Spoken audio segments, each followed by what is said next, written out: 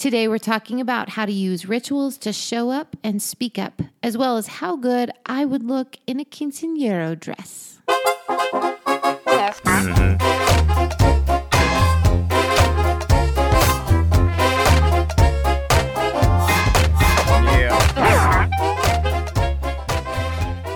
Welcome to the Growing Up with Kids podcast. Unbelievable. I'm David. This is Rachel. How you doing tonight? I'm good. I wish I had like a clever remark every time you do your stupid opening, but I don't. We're stuck with this. Here it is. I wanted to start on a high note of parenting. Yeah. So we had a really good day today in nutrition. Yeah. In nutrition news. Yeah. Our kids ate French toast for breakfast and French toast for lunch. Yep. And they served it at the school. Big win. Yep. They won. I mean, that's a big win for them. I told them to eat a boiled egg from the school, but I'm pretty sure that didn't happen. Yeah. So they do the same 5 breakfasts every week. Right. And then lunch is more diverse throughout the month. Like, I don't know if there's 20, but there's a bunch. Every Thursday is French toast breakfast day. Yeah. I'm not sure why they put French toast lunch day on a Thursday. Yeah. For kids who eat both it's lunch probably, and breakfast at school. beginning of the school year. I'm sure they're the just chef. like, we're just going to sugar them up. Yeah. Get these teachers really angry. Yeah. I think it was an oversight. I think so too. But they thought it was awesome. They all got home today and they were like, today was such a delicious day. Yeah. Yeah. And then I made the chicken wrong tonight for dinner. But it was good. Yeah, I didn't make them eat the wrong chicken. They ate the chicken I did right. Right. But you tried the wrong chicken, the mayo chicken. To be really honest, I would eat. I don't care. To be honest, I don't really pay attention to what you do, David. Well, I don't care what you make as long as it's made because I don't like making dinner. So this is a weird confession that I didn't expect to do on the podcast. I was going to say that I don't like making dinner every night. No, it's the opposite. There is nothing I enjoy more than getting home and you guys all being out and having like 30 minutes to make dinner by myself. That's not nothing more than I enjoy. Do you really like the making dinner part, or is it just like being alone? I put on some music or a podcast, and then I just it's like I'm productive, but I get to sort of have my own space, be in the house. I'm not at work. We could put that in place. I mean, like every day from 5:30 to 6:30, you go out. If I would have to sacrifice, I could do that. I'm telling you. It's weird that we're talking about this right now, but I'm telling you that if I came home at 6 every day and you were not here, I would make dinner in a heartbeat. Man, that's awesome. Yeah. Because dinner is like... not literally in a heartbeat. It takes like 30 minutes to make dinner. I know, but dinner is like the bane of my existence. Like as a mom, I never understood my mom when we would come home from college. I still don't understand your mom. No, I'm just kidding. She's great. Well, she wouldn't really want to cook much, and I never really understood that. I was like, don't you miss us? Don't we want to have family dinner? Now I understand. You don't think you're going to want to cook when our kids are like older? When they come home from college? I think I'm going to need a break. I mean, like... like a 20-year break, and then they'll have kids? When I came home from college, it was like I would come home. It was too soon for my mom. Like, she needed some healing time, you know? And your sister was still there. And my sister was still there. Yeah, she was still you're cooking. The oldest. Yeah. So I just think after cooking for 3 boys, I am just going to need some healing time. That's an interesting thought experiment. I'd imagine we'll be less excited for our oldest to come home because we'll still have 2 others in the house than when our youngest leaves and any of them come home at that point. We'll be so glad to see them. Yeah, I think you're right. You're right. But we'll see. I mean, we'll see how these guys turn out. Who knows? Let's just get them to that point. Let's do it.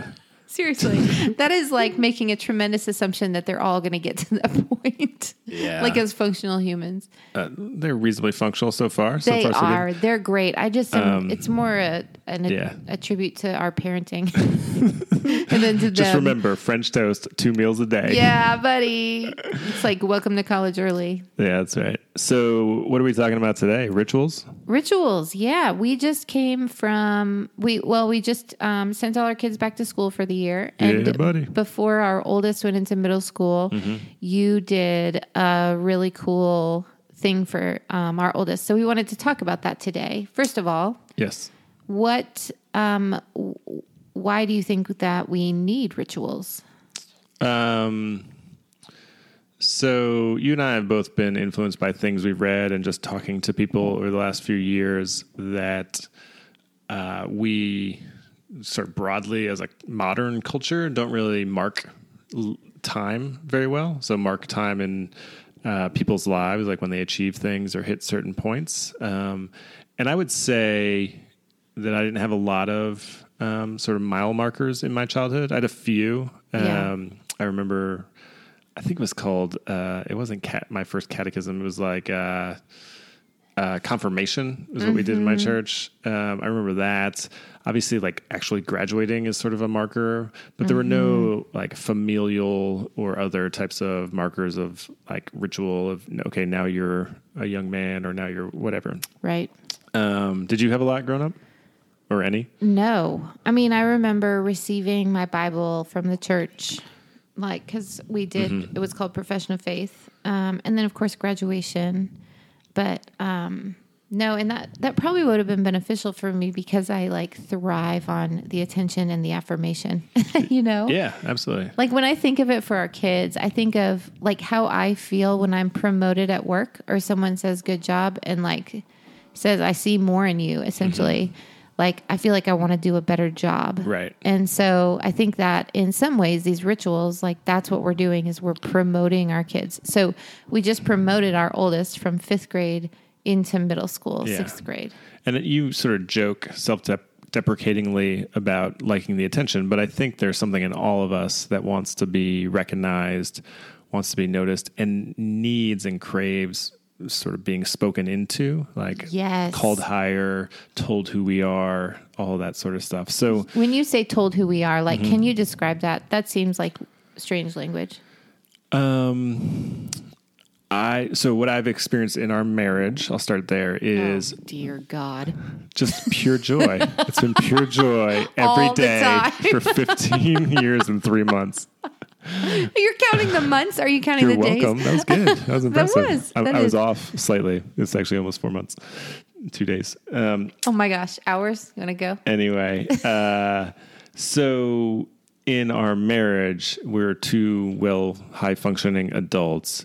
We benefit still from each other being able to look at our spouse and be able to tell the truth about who we are, because both of us, and I think probably most people, if not all people, sort of struggle with lies that they believe in their head or their heart, things they've either heard throughout their life or have made up almost on their own.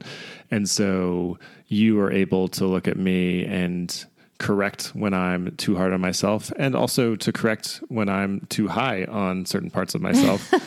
Like my abs. Like your abs.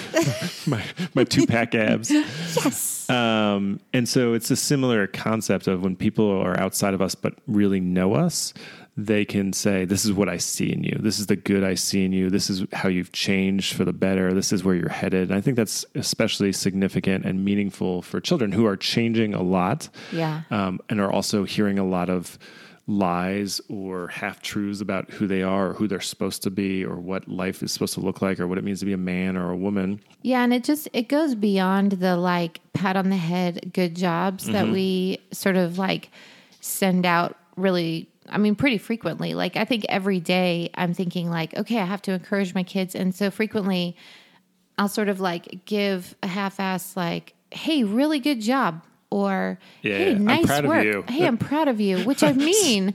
Like, I mean all of those things, right? But it's sort of like, there's nothing separate or unique about it because I'm an encouraging mom, you know?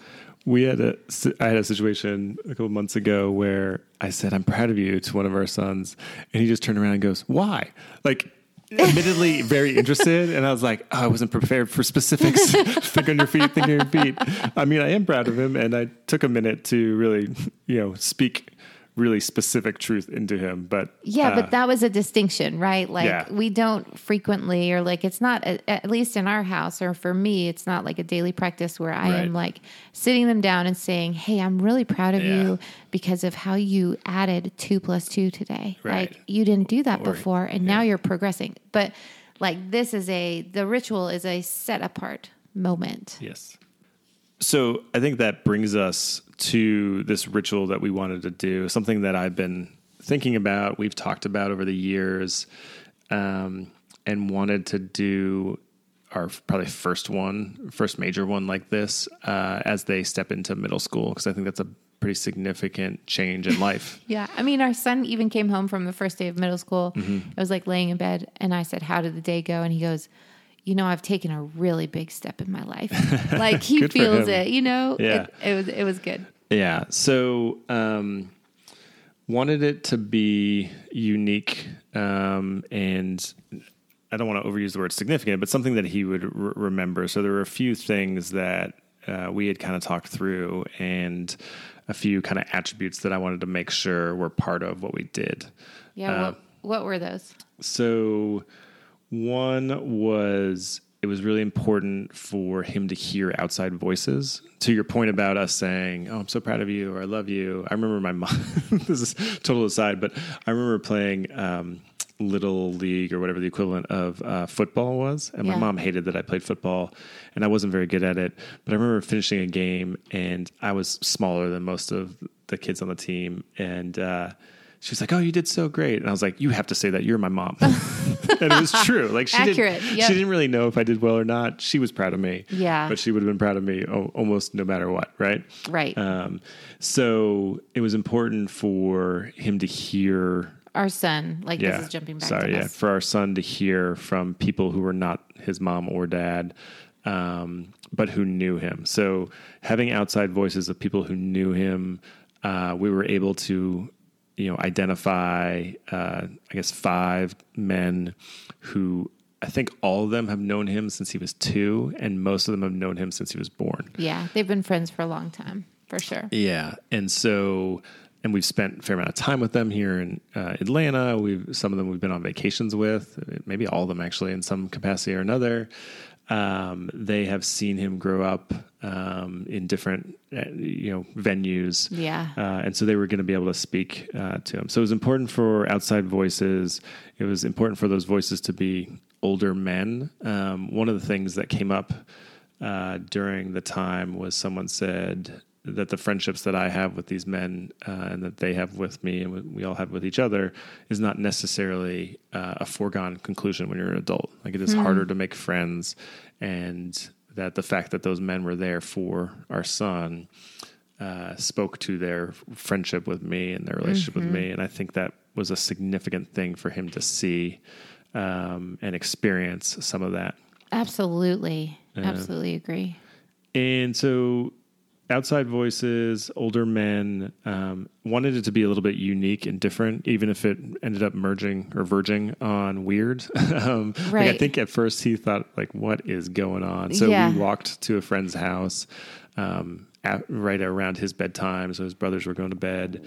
And we got to this friend's house who he knows, and he knows their sons. And you prearranged it with the friend, right? I mean, we just showed up, hockey masks, and chainsaws. I'm just trying to clarify so that people understand. We this get was there, prearranged, and there's a fire going, and there's 5 seats around this fire, and then there's this random drink cart thing. So it was supposed to be different. It was not like we're just going to go hang out or go have a meal together or do the things we often do, get donuts or what have you. It was going to be something unique and different that hopefully would kind of sear in his mind a little bit. Even if he was sort of like, what are we doing around a fire with a bunch of old guys? Yeah. So. And wasn't his first question where's the host has a son that he plays with? He's like, "Can I go play with so and so?" And I was like, "Nope," because he didn't know what we were doing. He didn't know where we were going. But yeah, that was that was pretty funny. And then wanted it to feel a certain level of exclusivity. So his brothers were invited. Right. It was a small group of people. It was kind of wanted it to feel and be unique to him and his experience. And wanted it to have a little bit of what I would call whimsy. So the fire, even though it had to be 98 degrees. It was so hot. But, as it was getting dark, it was kind of cool looking. And it was neat to sit around the fire and talk for a little while. We did it outdoors in the backyard, and that drink cart, I had bought some beer for the men and just some various sodas in glass bottles because he loves Coke in particular. Yeah. Not a sponsor. And he loves drinking out of glass bottles because he loves to collect glass bottles. So was able to kind of do that, and that was sort of fun for him as well.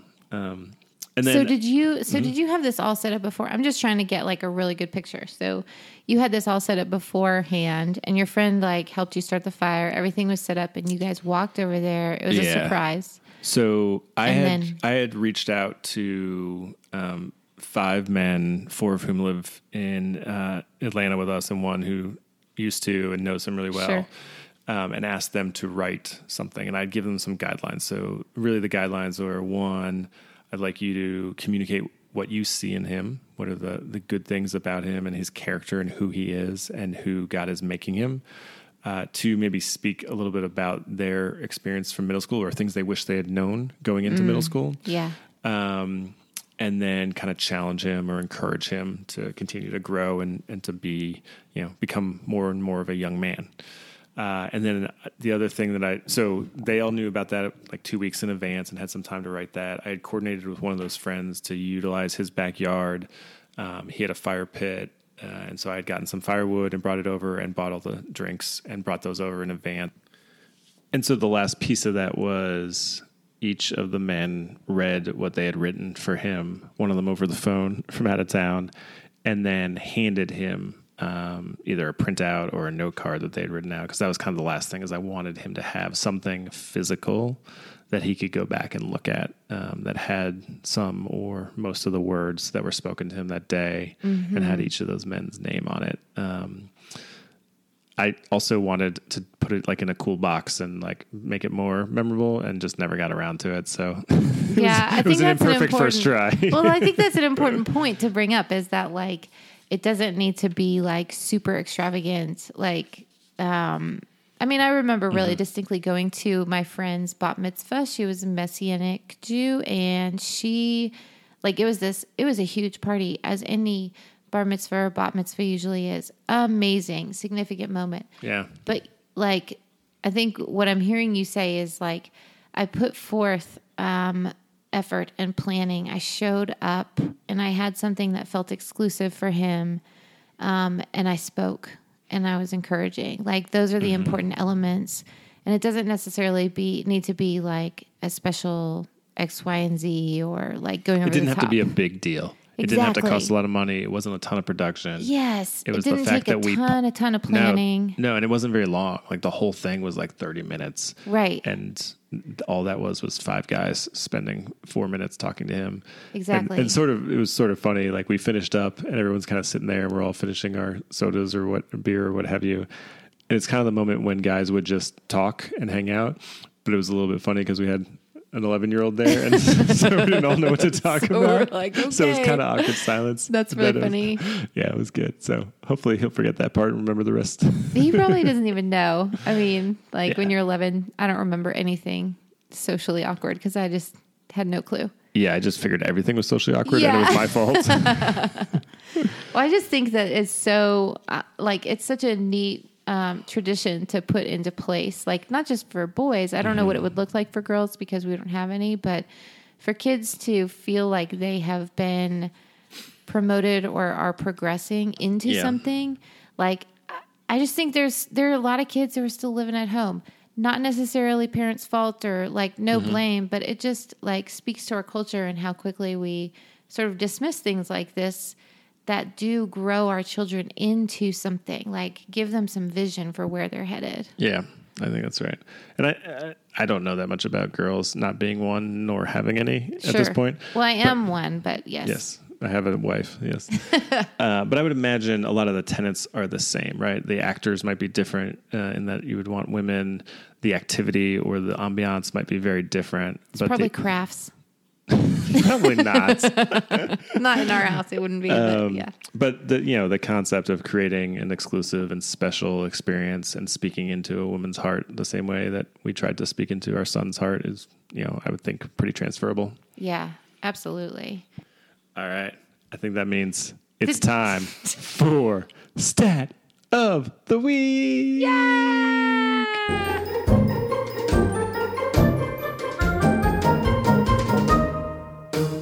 So we're talking about rituals, And I actually coincidentally had a colleague of mine from DC in town, and she came by the office today for a couple hours, and we met and hung out and worked on a few things. But she's in town because she's going to one of her best friend's daughter's quinceañera. Yes, I love the dresses at the quinceañera. Yeah, do you remember Yes. one of our sons telling you that you should get a quinceañera dress? Yeah, because it was like a princess dress. He thought you would look like a princess in one of them. Absolutely, I would. Yeah. He was absolutely right. And I regret not buying you that quinceañera dress that day. Because it would take up like half our closet. It would. So I found a 2009 quinceañera report from Mi Padrino. Do you know what padrino means in Spanish? I don't. It means patron.